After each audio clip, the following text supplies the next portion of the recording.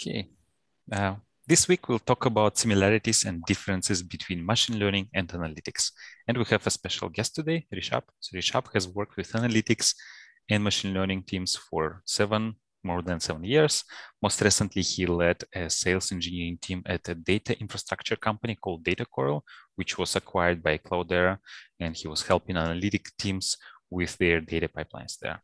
Before that, he was one of the employees at Primer AI, Primer.ai. where he built and deployed machine learning models for multiple um, natural language applications. So he also writes a newsletter called ML Ops Rounds that discusses challenges with machine learning in production. So subscribe to that. It's mlopsrounds.substack.com, right? So this is a cool newsletter. I am subscribed, so you should also do. And so welcome, Rishabh. Thank you. Thank you for having me, Alexei. So before we go into our main topic, let's start with your background. Can you tell us about your career journey so far? Yeah, absolutely. I mean, I think you covered a little bit of that, but I'll give you a quick introduction myself. So, until recently, I was at this data infrastructure company called Datacore, which we'd just been acquired by Cloudera.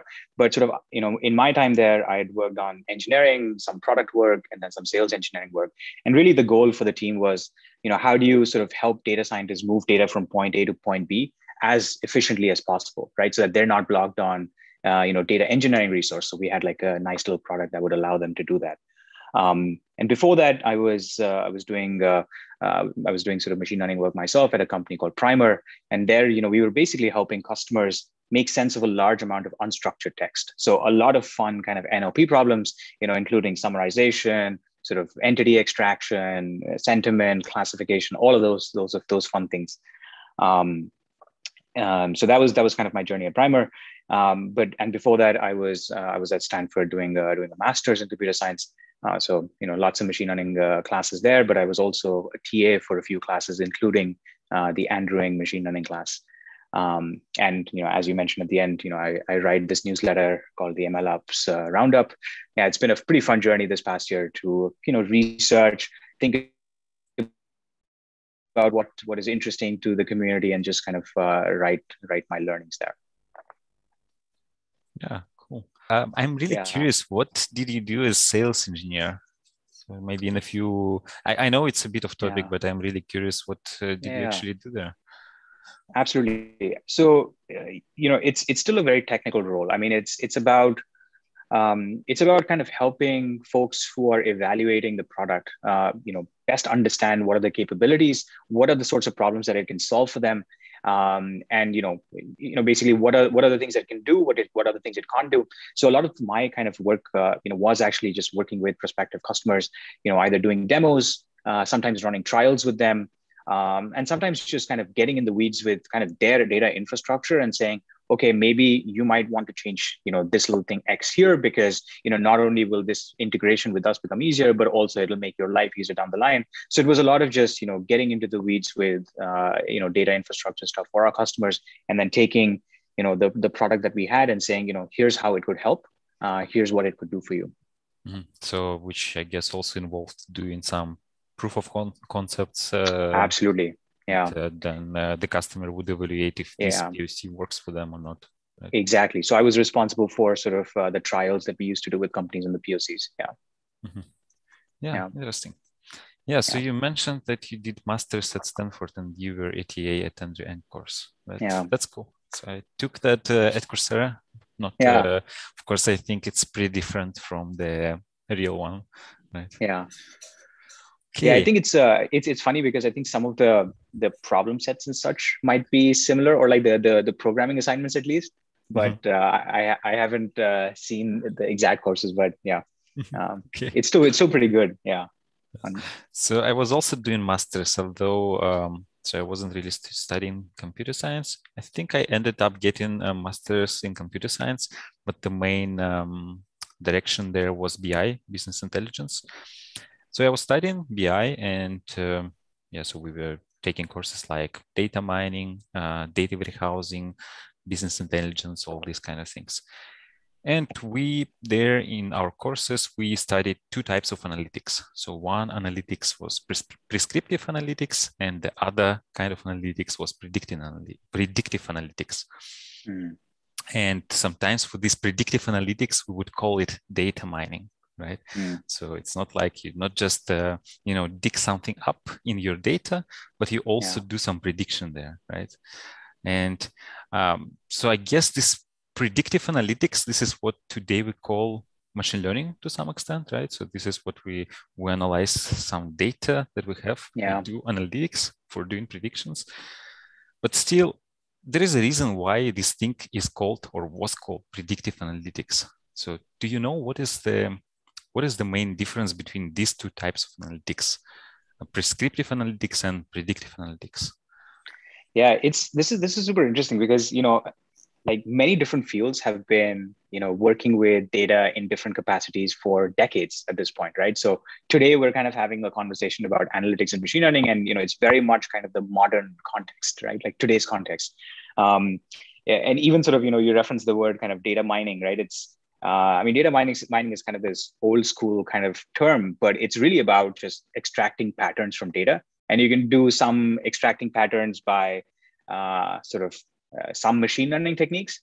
Sometimes you can do it by sort of clustering and sort of those unsupervised kind of techniques. But then there's also kind of classic kind of data mining techniques. And I'd be curious about sort of the predictive versus prescriptive, because predictive definitely sounds, and from my kind of very minimal understanding, it feels very similar to kind of machine learning work. But prescriptive, from what I gather at least, it's like it kind of goes above and beyond. It's also how do you explain this decision that was made? What are the implications of a particular decision that was made from a prediction? And so it kind of encompasses a little bit more. But is that generally how you remember kind of prescriptive analytics? Yeah, exactly. So like if I translate what I studied to the work I'm doing now, to the work we are doing at OLX Group, where I work. So I would say that prescriptive analytics, this is what data analysts do, and predictive analytics is more what data scientists do. But like in addition to building services, so there at university we were focusing more on algorithms, but not on the actually putting this thing in production, of course. But yeah, I think this is from what I remember, this was the main difference. So prescriptive is going through the data and understanding what is there, and then coming up with a report. And this is what I see analysts doing, my colleagues analysts are doing, coming up with reports or dashboards. And predictive analytics is coming up with a model. And then again, in BI, this model would, continue, let's say, do some predictions for time series, and then you would put this on the dashboard. So things like this. Yeah, that makes a lot of sense. Yeah. And it's funny, right? Like, I mean, I can totally imagine 5 years from now, right? If we have this conversation again, I bet the names would have changed a little bit, right? And we'd be talking about a slightly different concept, but it feels kind of similar to what we've seen before. And I think that's just how it goes. Yeah, and actually in the question that I put initially there, I wrote data science, and then you left a comment saying, hey, let's not use science here because it's too ambiguous, right? It can mean too many things. Too overloaded. Yeah, it's at least to me, right? Like data science at different companies, like it can end up being just vastly different jobs, right? And sometimes, I mean, honestly, like if somebody were interviewing for a data science role, I think it's pretty important to just ask the team, right, exactly what they mean, exactly the kinds of projects that they can imagine that the person will be doing, because it can mean everything from sort of you write some SQL and then you write some code to you build like these machine learning models, and so everything in that space. Mm-hmm. Yeah, because you mentioned that it's interesting how this would be different in 5 years, and it's also curious to me how data science will be different in like in 5 years, right? In 5 years. And I mean, we're seeing some of those changes already, right? I think I saw you interviewed somebody around analytics engineering. Is that right? Yeah, and exactly. That's a very recent thing, right? It's only maybe gained steam in the last kind of 6 months to a year, right? So we're already seeing kind of a new thing emerge that probably is here to stay. Yeah, definitely. Then, who knows what happens with data scientists? Mm-hmm. Yeah. So can we actually say that, so we talked about this predictive analytics and prescriptive analytics. Can we say that machine learning is actually a part of analytics, or they're two different things? Yeah, I mean, I would. So, maybe kind of, putting the sort of predictive versus prescriptive kind of aside, because there might be some connotations of, being a subset there. I mean, to me, sort of analytics and machine learning, they feel like kind of distinct. I mean, the goals there are slightly different, right? So maybe this is a good time to kind of go into some sort of them in a little bit more detail.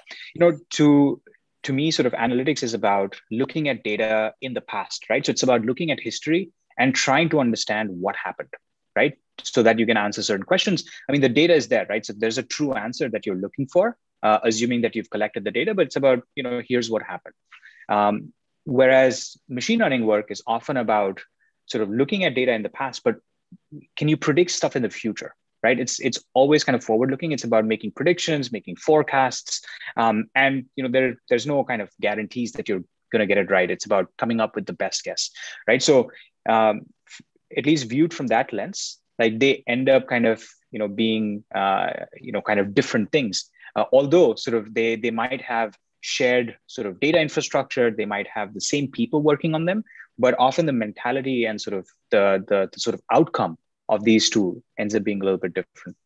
So yeah, coming back to your original question, I mean, maybe some people would classify sort of machine learning as part of analytics, and maybe that's because often machine learning work begins in sort of like the classic kind of analyst teams where they're like, maybe here's a place where we could train a machine learning model. So maybe that's how it emerges at a few companies, but to me, they feel very different.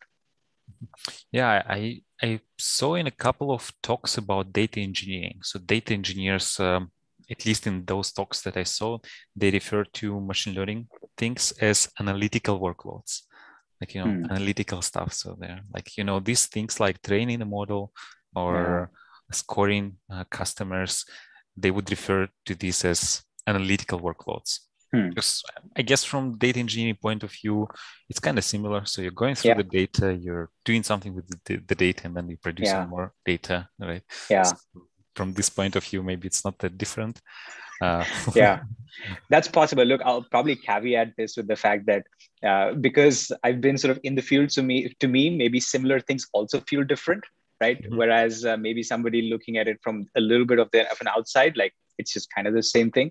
But yeah, I totally hear that. Yeah. Yeah. So basically, analytics is looking in the history and then describing what happened there, and machine learning is more forward-looking, describing what will happen. Okay. Yeah. And so for analytics, usually it's data analysts working on this, right? And for machine learning, we can argue whether it's data scientists or somebody else doing machine learning, right? But let's say it's data scientists, right? So what kind of work they do, people who work with machine learning, like what does the day-to-day work look like? Yeah, so kind of the starting point for that is, what is the outcome, right? What is the thing that a data sort of science team, machine learning team is producing, right? And typically it's going to be sort of either a live running system, which basically you submit kind of questions to it and it returns with the prediction, right? So something that is like a machine learning model behind like an API, right? So that's like a live system that they're producing. Or they might be producing sort of predictions that are computed on a daily basis and then stored into a database, right? Such that they can be consumed by, let's say, the product later on, right? So if you think about it, it's a live system that they're producing, and there are sort of predictions to be made. You can imagine that some of the work that they're doing is figuring out how do we make sort of the prediction quality better, right? And that involves like a whole set of kind of machine learning activities, right? Gathering data, labeling data, training models, hyperparameter tuning, and then you get into some of the more system aspects, which is how do you actually deploy it, right? What are the SLAs that maybe the live system needs to produce, right? So maybe many companies kind of have fraud teams, right? Like that are trying to detect fraud, and some initially they start out as kind of rules-based activities, but eventually they kind of transition into doing some machine learning. And then with fraud, you kind of have to catch that reasonably early, right? For example, if you're onboarding somebody and you wait like a few days, that might already be too late. So it's about, so they often have to think a lot about kind of these SLAs for the system. So it's, again, coming back to sort of the original question, it's I think like machine learning folks like often spend a bunch of, machine learning engineers at least, like often spend a bunch of the time, how do we improve quality of the predictions when we're training the model, but also on an ongoing basis, and then sort of how do we improve the system such that it actually is performant from a software perspective. Mm-hmm. Has that been your experience as well? Yeah, and interesting that you mentioned that machine learning often started in companies in these fraud teams. They first started with rule-based systems and then added machine learning. So this is actually, to my knowledge, this is what also happened at 2LX Group. So it was before I joined, but as far as I know, so this is the first big use case of machine learning at 2LX Group. It was like 5 years ago, or maybe now 7 years ago. Like it was way back, like before I joined. So this is interesting that you mentioned, and the experience. From what I saw, it's very similar that there is this system aspect, or I would call it maybe engineering aspect. That it's not enough just to create a model, logistic regression, scikit-learn. You also need to take care of other things. And this is what data scientists do, or you can call them machine learning engineers. But this is what needs to happen to be to be able to use the model.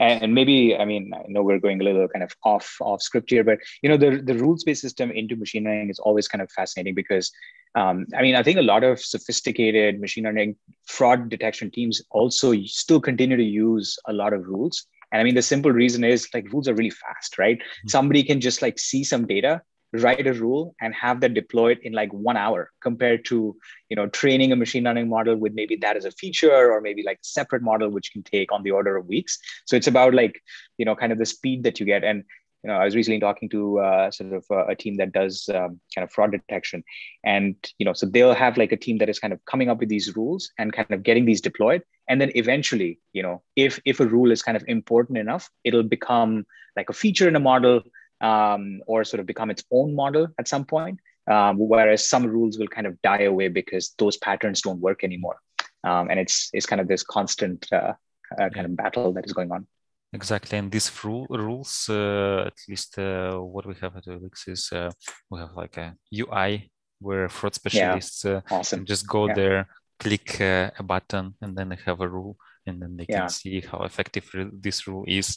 And all these things with machine learning, it would take a few more iterations to actually do this. And yes, speaking of that, so like we just talked about the rule, and then we see how effective it is, all these, charts. So I guess this is something that maybe analysts would do, like doing some sort of analytics. Let's say we have a rule, and then going there and understanding how this rule, how it is effective, right? And what is the, I don't know, like false positive rate and things like this. Is it something that analysts would do, right? Absolutely. I mean, I think, for example, like you might have either, sometimes it can be an analyst, sometimes it might be sort of a fraud specialist, as you said, right? Or an operations person who might define the rule, right? Because it was relevant in that kind of given moment. But then it might actually be sort of like an analytics team or analyst who actually looks at sort of, performance of that rule, on an ongoing basis, right? Like which rules actually continue to work, which rules actually flagged important stuff. And then as they gather, sort of the true labels, right? Whether a particular transaction or particular user was fraudulent or not, then they'll be sort of comparing this and saying, these last 20 rules are not working anymore. Maybe we should get rid of them. Or, they might actually even kind of look at sort of once they have that true data, right, which were fraudulent or not, they might actually have a good sense of, here are the kinds of examples that were still not caught, right? And so they might be providing those recommendations, guidance. But yeah, absolutely, this would be some of the work that an analytics team might do. So this term prescriptive analytics. An analyst, a team of analysts would do analysis. They would analyze all the rules, and then they say, okay, these 20 rules are not working anymore, and then they kind of prescribe. They say, okay, throw these rules away; they're useless, right? Right. So this would Yeah. be a prescription. That's why it's Right. like they have some sort of report at the end, some sort of recommendation, some sort of decision. Yeah. Okay, we analyze the data. This is what Yeah. you should do based on our analysis. Like, would you say this is the main outcome of the analytical work?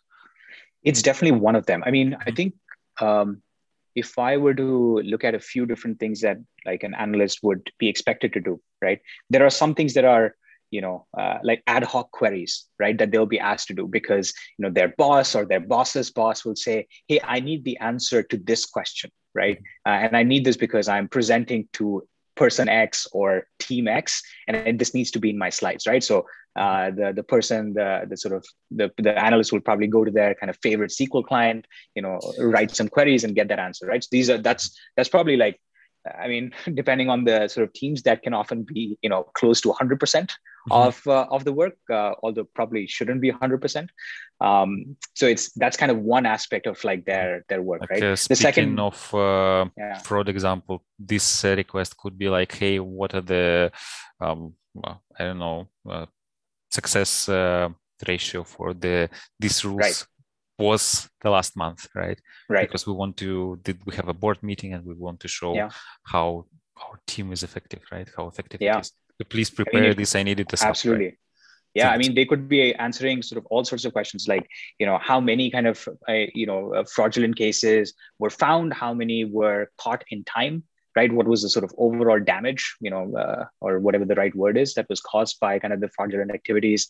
Yeah, there's so many kind of interesting questions there, right? So it's like part of their work is this. Part of that is, I think you were referencing sort of coming up with these reports and recommendations, which is absolutely a super important piece of work, right? For example, if a data science or data analyst person is kind of embedded in a product team, right, then often they're working closely with the product manager to say, if we build this feature, right, it's probably going to kind of impact, this kind of user.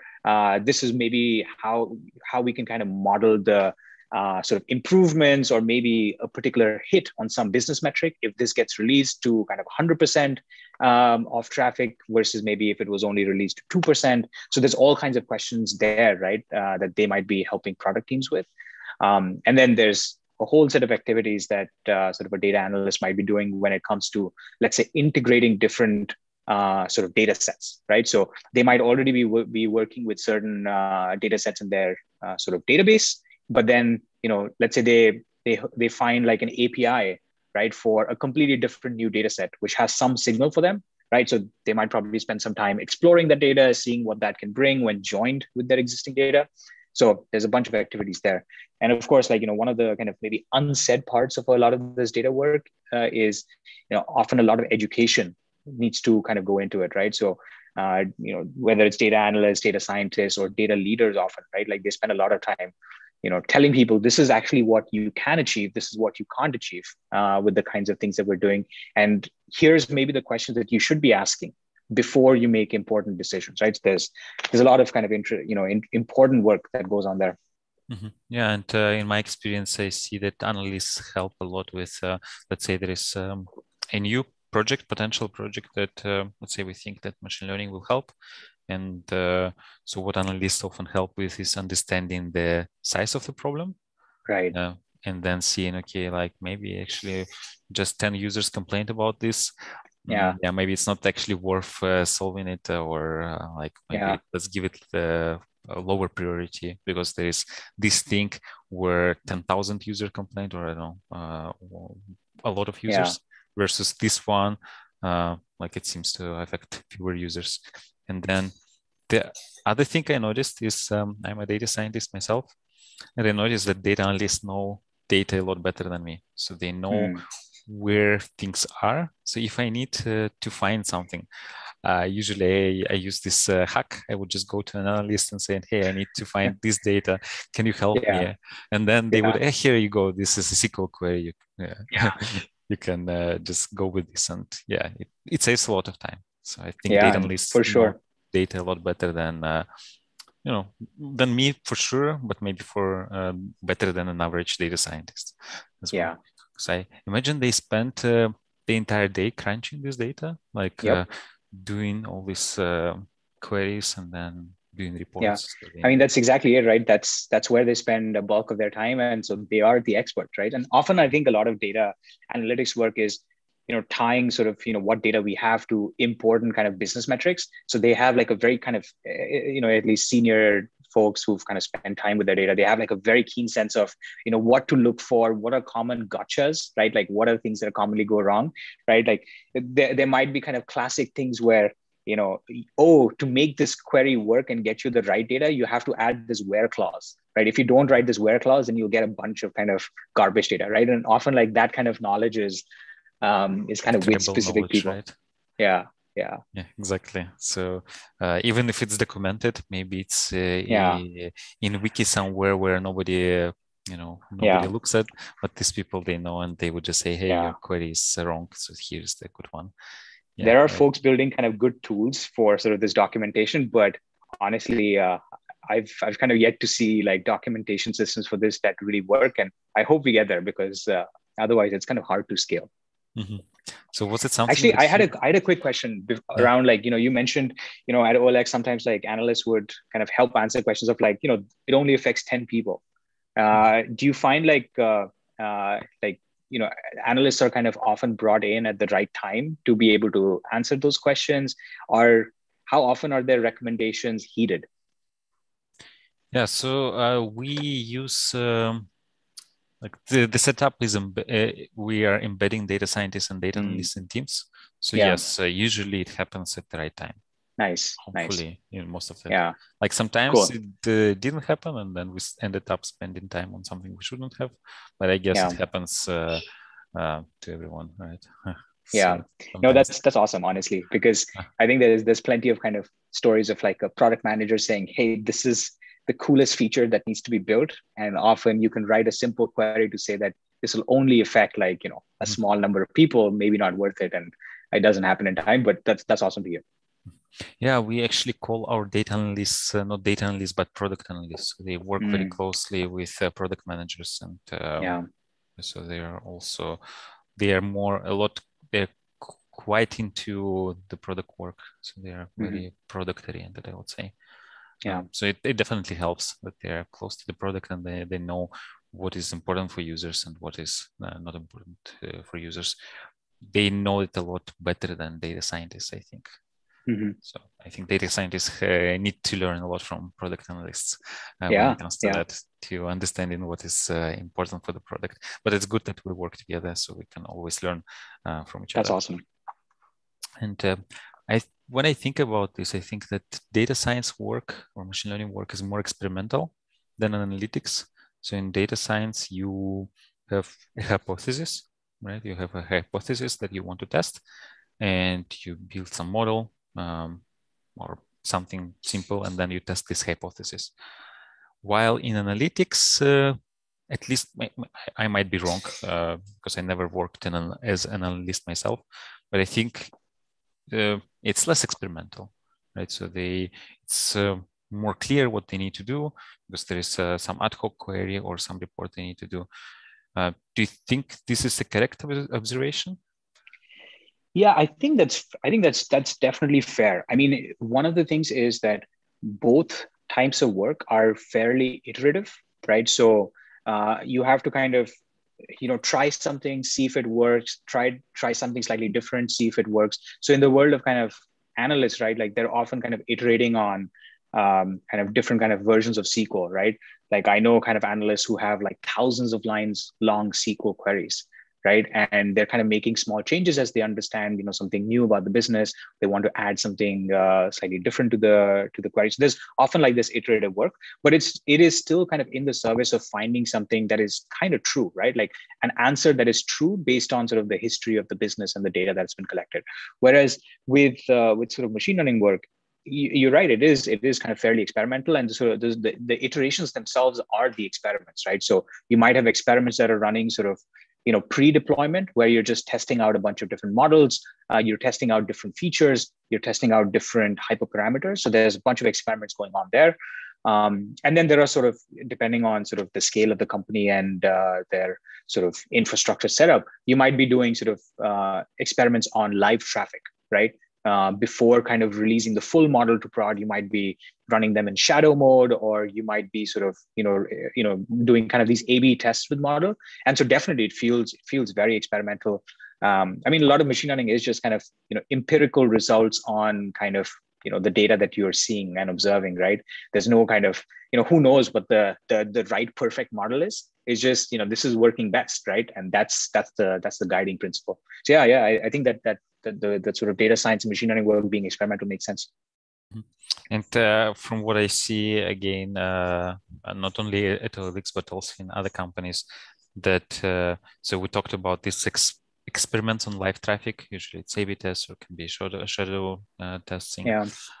So this analysis of A/B tests or whatever live experiments is often also done by analysts, right? Or together with data scientists. So it's data scientists or machine learning engineers and machine learning engineers work together, let's say, on setting up experiment, having two versions of model, like baseline model and new model improved. Yeah. But then together with analysts, they analyze the results and see, okay, let's say we have an uplift here, but why this uplift happens?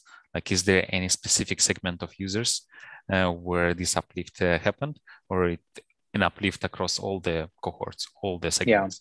So this is something that analysts would do. So they would dig in, or especially when experiments go wrong, when they are not successful, like why it happened, why a new model that was perfect in offline experiments resulted in not uplift, but even like the performance was worse than the baseline. Like, why did it happen? And then maybe there is one specific category where it was bad, and in other categories it was good. And this is something that often analysts do or help a lot with doing this kind of work.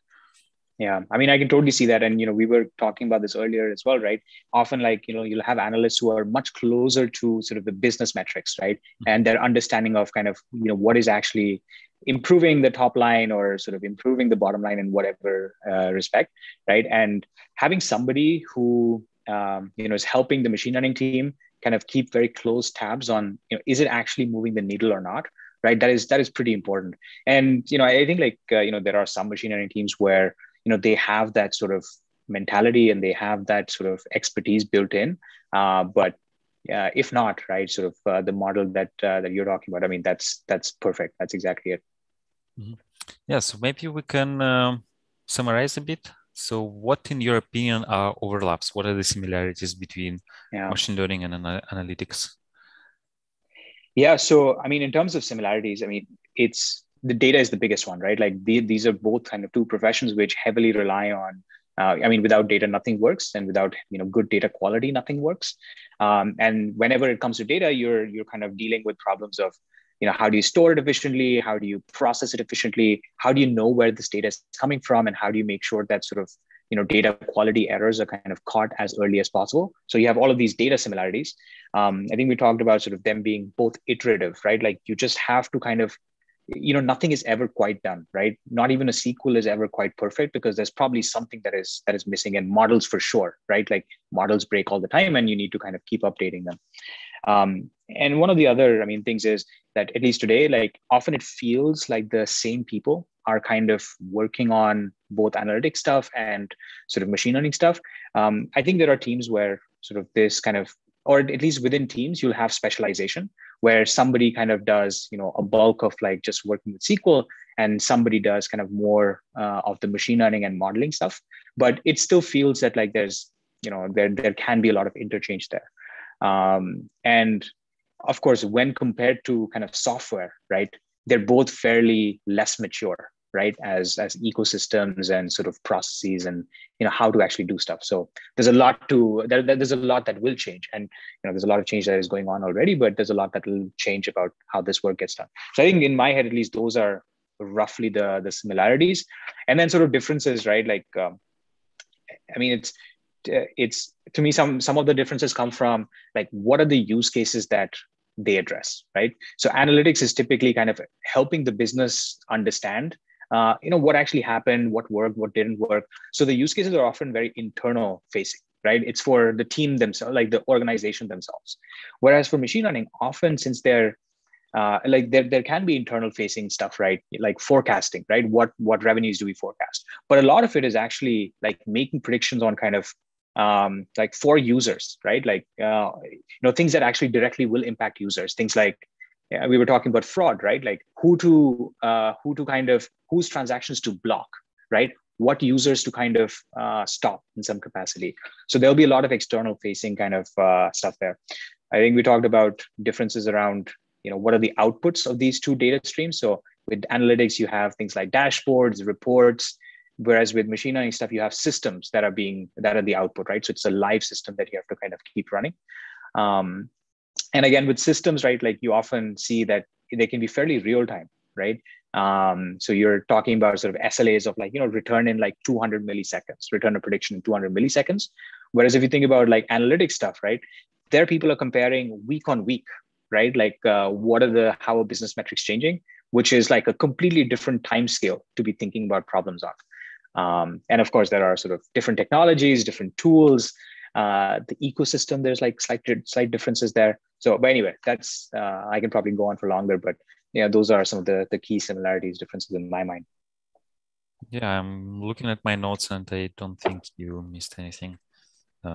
Yeah, apart from maybe like the analysts, I think maybe data a bit more, like a bit better than data scientists, Yeah, because they tend to spend a lot more time with that. And you said because of the output is, in case of analysts, dashboards and reports, which involves yeah, a lot of SQL, a lot of data understanding, while yeah. for data scientists, they spend more time on systems rather than analyzing data. Yeah. I mean, maybe like even to maybe contradict myself a little bit on this. I mean, I do think that some of the best data scientists like have a very keen understanding of the business, right? Because without that, sometimes you'll just make bad decisions about what to prioritize and what not to prioritize. So, the best kind of data scientists, in my opinion, like very closely understand, why they're working on something and how that'll impact kind of, the key metrics for the team and the company. But as a rough guiding stick, I think you're right that I think like analysts who spend a lot of time in SQL working with business metrics directly, like often they kind of have a much closer sense of it. Maybe the same is true for analysts. So analysts who spend not just time in SQL, but also spend some time programming and doing a bit of, I don't know if actually analysts do this, like the system aspects, but definitely, doing a bit of programming, doing some, I don't know, Python and things like this. Yeah, I think these probably are also great analysts, right? So those who, well, like for data scientists, for machine learning engineers who go and check, go outside of the typical day-to-day work and, do some business analytics, right? What is good for business, maybe for analysts who do and check data science and then how to do this whole machine learning stuff there. Also very beneficial for them, right? No, absolutely. And I mean, I think it comes down to using the right tool, right? So if the existing tool, let's say SQL, right, doesn't kind of get you the answers that you need, and maybe you need to, run some analysis with pandas, right, in a Jupyter notebook or something. I mean, then it's amazing if the sort of analysts themselves can just spin that up and write whatever code they need to. I do believe that like until recently, maybe, I mean, it probably wasn't the easiest, right, to set up like virtual environments and Jupyter notebooks for people who are less familiar. And we're seeing sort of like a move into notebooks that are much more inclusive, right, which allow you to kind of write SQL and then Python sort of in the same environment, and a lot of things are taken care of for you. So I think as more and more of that happens, right, it'll become easier and easier for the story that you told of like a data analyst who does mostly SQL, writes a little bit of code, for that to become easier. Now you are talking about this. Remember this? Not Jupyter notebooks, but the other sort of notebooks. I think Zeppelin notebooks. Yeah. I think I don't know. I don't think it got much traction, but the idea there was that you can write SQL query in one cell, and then you can write some Spark code in the second cell, and then you can write some Pandas code, and then you can create this nice reports immediately in your dashboard. Yeah. So that was I personally never used Zeppelin. I mean, to me, Zeppelin was always like, if you're if you're kind of working with the Hadoop ecosystem, it's probably like a better thing. I mean, I guess I know a few people who use it, but I mean, I probably won't name names, but like there are a couple of BI tools today that, for example, in the same kind of interface will allow you to switch between sort of a notebook experience and sort of a SQL client. There's a couple of smaller companies that make SQL and Python running in similar cells possible, and they're seeing some amount of traction. So maybe the time wasn't quite right when kind of Zeppelin came out 5-6 years ago or something. Maybe the time is right now, but who knows? Yeah. So, right. So we already have some questions. So awesome. For a question is, do you see over investment in organizations? Organizations invest more in machine learning and under invest in analytics?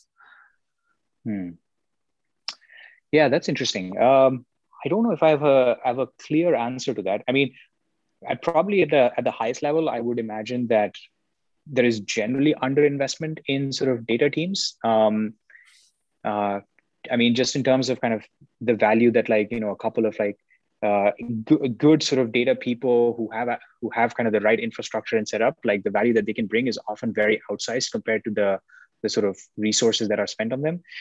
Between sort of machine learning and data analytics, it's possible. I mean, look, sometimes folks who are sort of in executive kind of positions who are kind of making these decisions, like often they're kind of relying on external factors, right? So they might kind of read this piece from McKinsey or whatever, right? Like without kind of going into details there, and it's like, look, machine learning is like the kind of the hot thing right now, right? And we should kind of have like a team. We should have be doing this.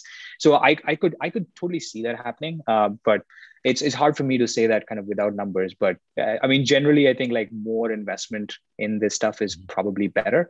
But as long as kind of we also start from investing in sort of analytics and sort of machine learning, like there's often like a core investment in data infrastructure that often also needs to be made along the side, and I think that's often like the most kind of underappreciated and underserved part of it. But yeah, so the question continues. So it's more like a comment. I see a lot of organizations hiring lots of data scientists while forgetting about data analysts and forgetting to upskill others.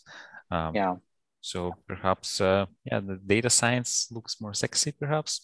Like, people talk about machine learning, robots, I don't know, like it's cooler, right? And, dashboards and, okay, like let's hire a bunch of data scientists, put them in a room and let them magic. Unfortunately, that sounds very true, right? Like it's data science. I mean, that's kind of why like I typically want to kind of stay away from like the term data science as much as possible, just because it becomes so broad, where using that phrase you can convince like how like sexy like a particular job can be, right? But maybe the person actually gets into that organization and they realize that there's no kind of amazing machine learning model that they get to train, right? There's just like these more kind of important, pressing business problems that can be answered with SQL and just like, getting your data into a better shape, right? That just, that's what the business needs at that moment, right? So you often like, you'll have some amount of dissatisfaction, right? For people who are hired in.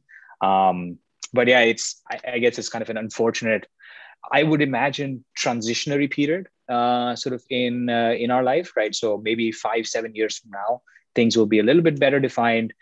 These roles will be a little bit clearer, and hopefully sort of the importance and sort of the value that data analysts kind of bring to the table, right? Hopefully that will sort of also be sort of reasonably clear, right? And it's not that, data scientists are here and data analysts are here, because that's just not true. Yeah, that's definitely not true.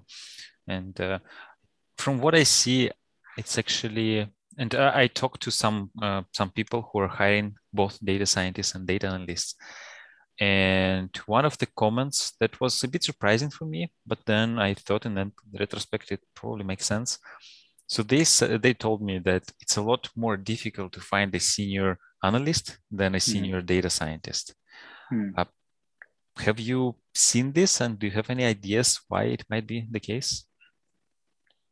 Yeah, not 100% sure. I mean, if I were to make a guess for why that could happen. It's likely because maybe data analysts kind of like senior data analysts or who spend that some time doing that, right?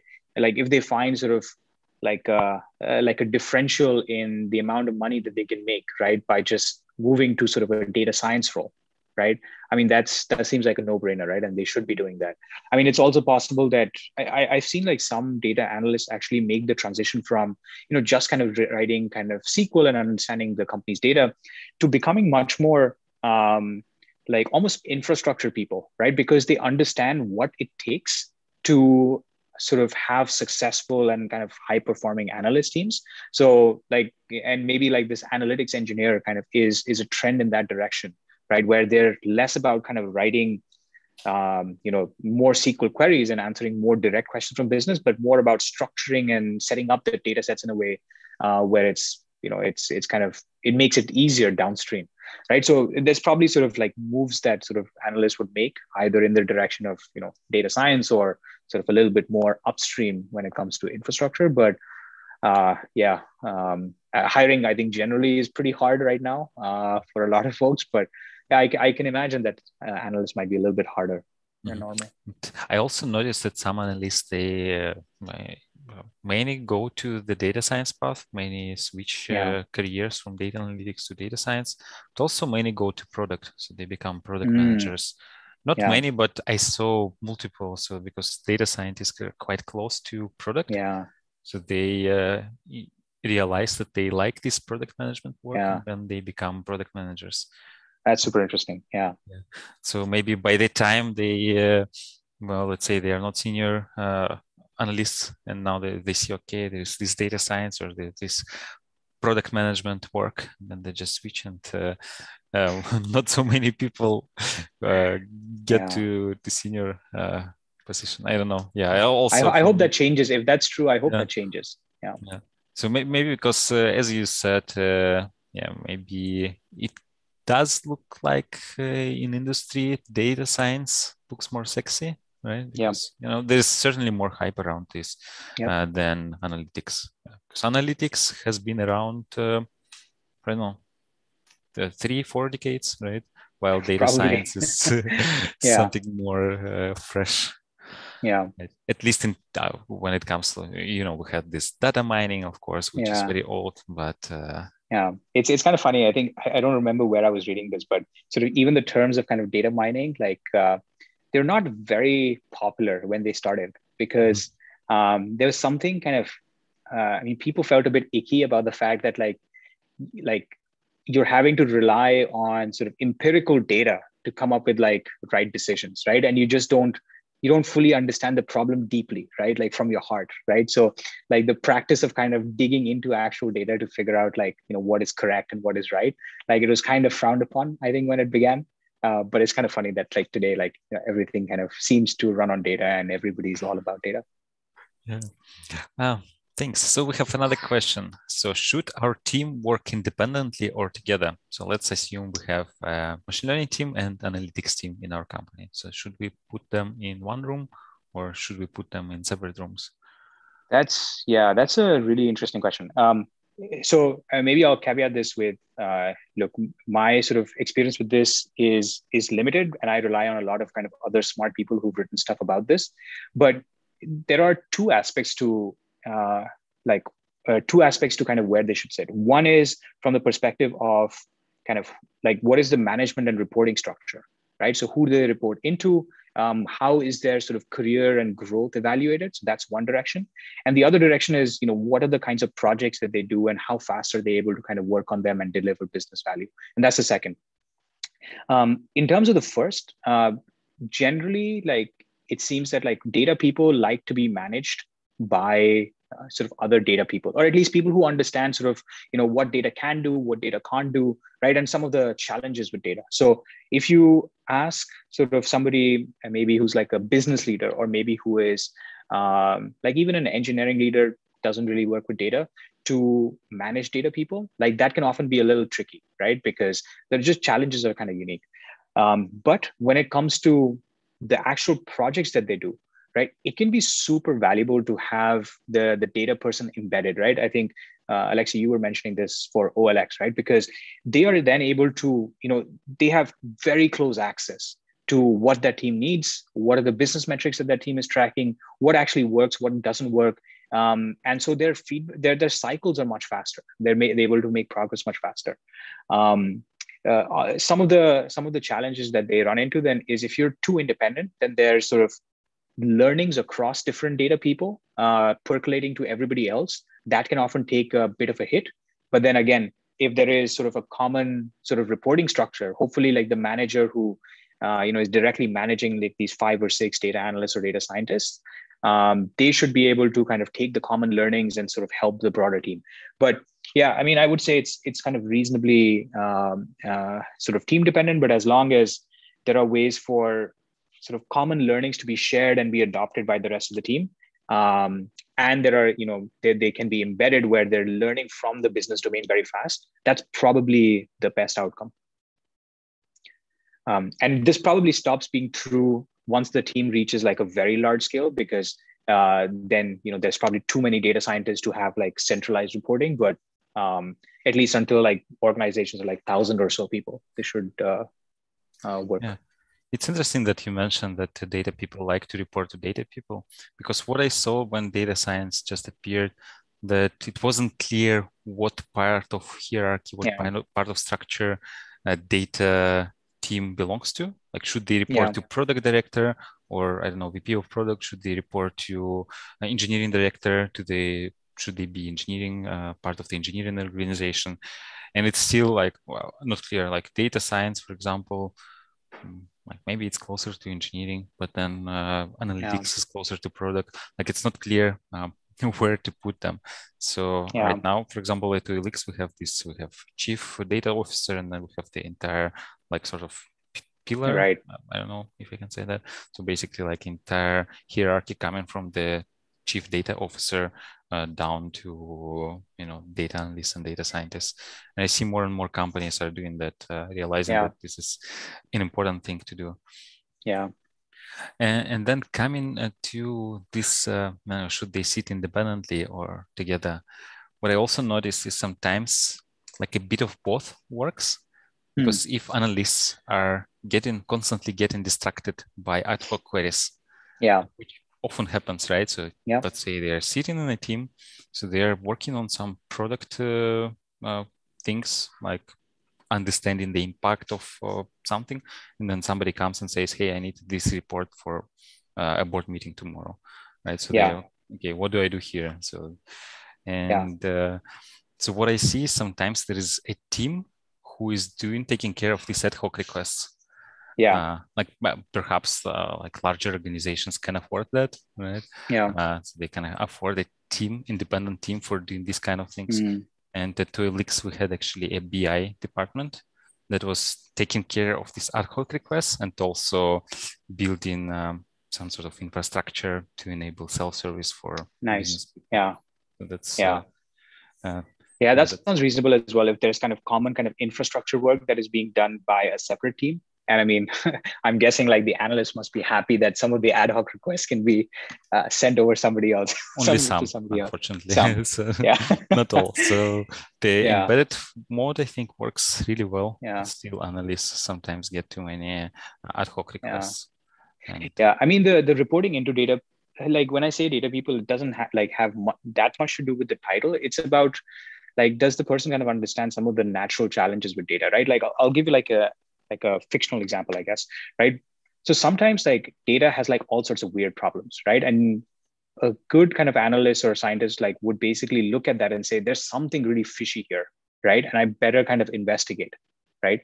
And the ideal thing to happen would be like, if they're being kind of very paranoid and diligent about, and which you should be, like, about the quality of data, like they should be able to spend, hours to maybe a few days just investigating like, where is this kind of record coming from, right? And now if you go to somebody who hasn't kind of faced these things before, they'll be like, well, just ignore it, it doesn't matter, right? But like that can have all sorts of negative consequences down the line. And almost like what you need there is kind of like support, right? It's like, like this is probably important.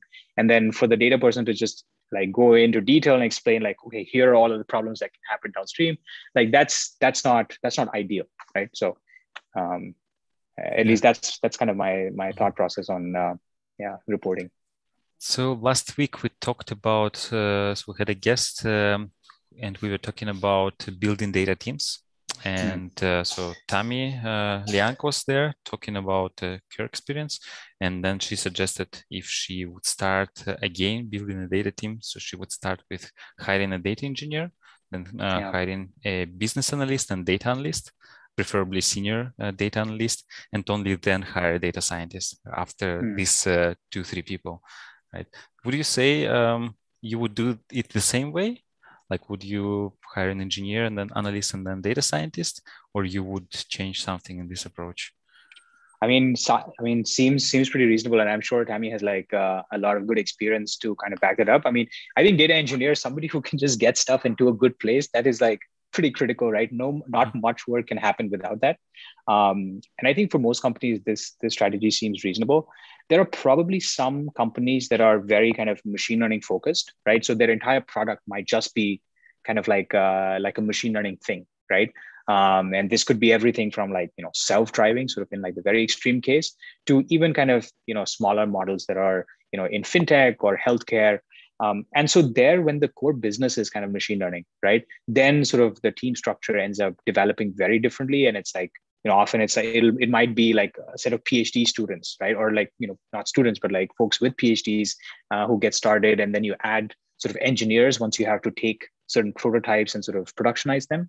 But for most teams, I think that advice from Tammy seems pretty reasonable. Mm-hmm.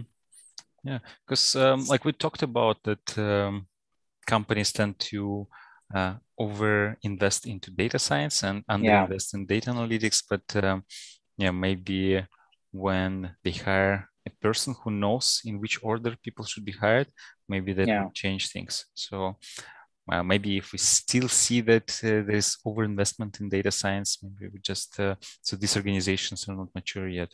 So maybe they need to hire somebody like some chief data officer or chief of data kind of person who would then structure hiring, right? So this is the order in which we should hire people. So first we need to have data engineers, to have infrastructure, then data analysts all ready to make use of data, and then only then data scientists, right? That sounds pretty nice, and hopefully more and more organizations move in that direction. Yeah. So before we finish, I wanted to ask you about your newsletter. So maybe can you tell us a few words about this? So what are you writing about? Absolutely. Yeah. So, so a friend of mine and I, we had been, for maybe years, like we'd been kind of trading notes and trading stuff about things that we're seeing in the world of machine learning, and especially, not so much research, but much more, how do you take machine learning and make it work in production? And then sometime last year, we just decided that, maybe we should just take some of the stuff that we're discussing and then put it into a newsletter and at least share it with some of our friends, right? And so that's how we kind of got started. And even kind of today, like we just think about what are the common challenges that teams are facing in production with machine learning, right? So all sorts of stuff around, some system stuff, some machine learning stuff, and then just how do you make these systems kind of work?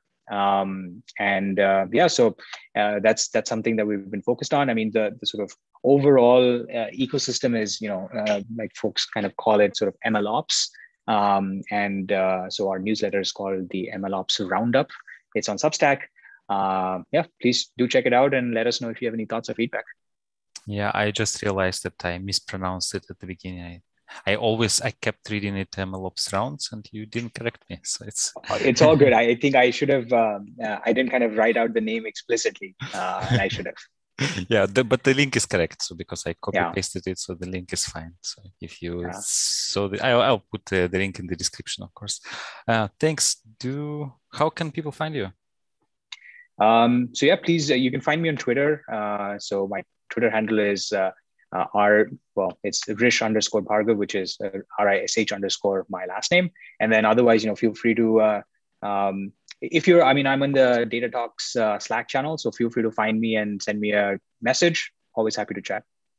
Okay, thanks a lot. Thanks for this fruitful discussion. It was pleasure to talk to you. Thanks everyone for joining us today and for asking questions. And yeah, thanks. Thank you so much, Alexei. Yeah. Yeah, have a great day. It's nice talking to you. Thanks a lot. Yeah. Goodbye.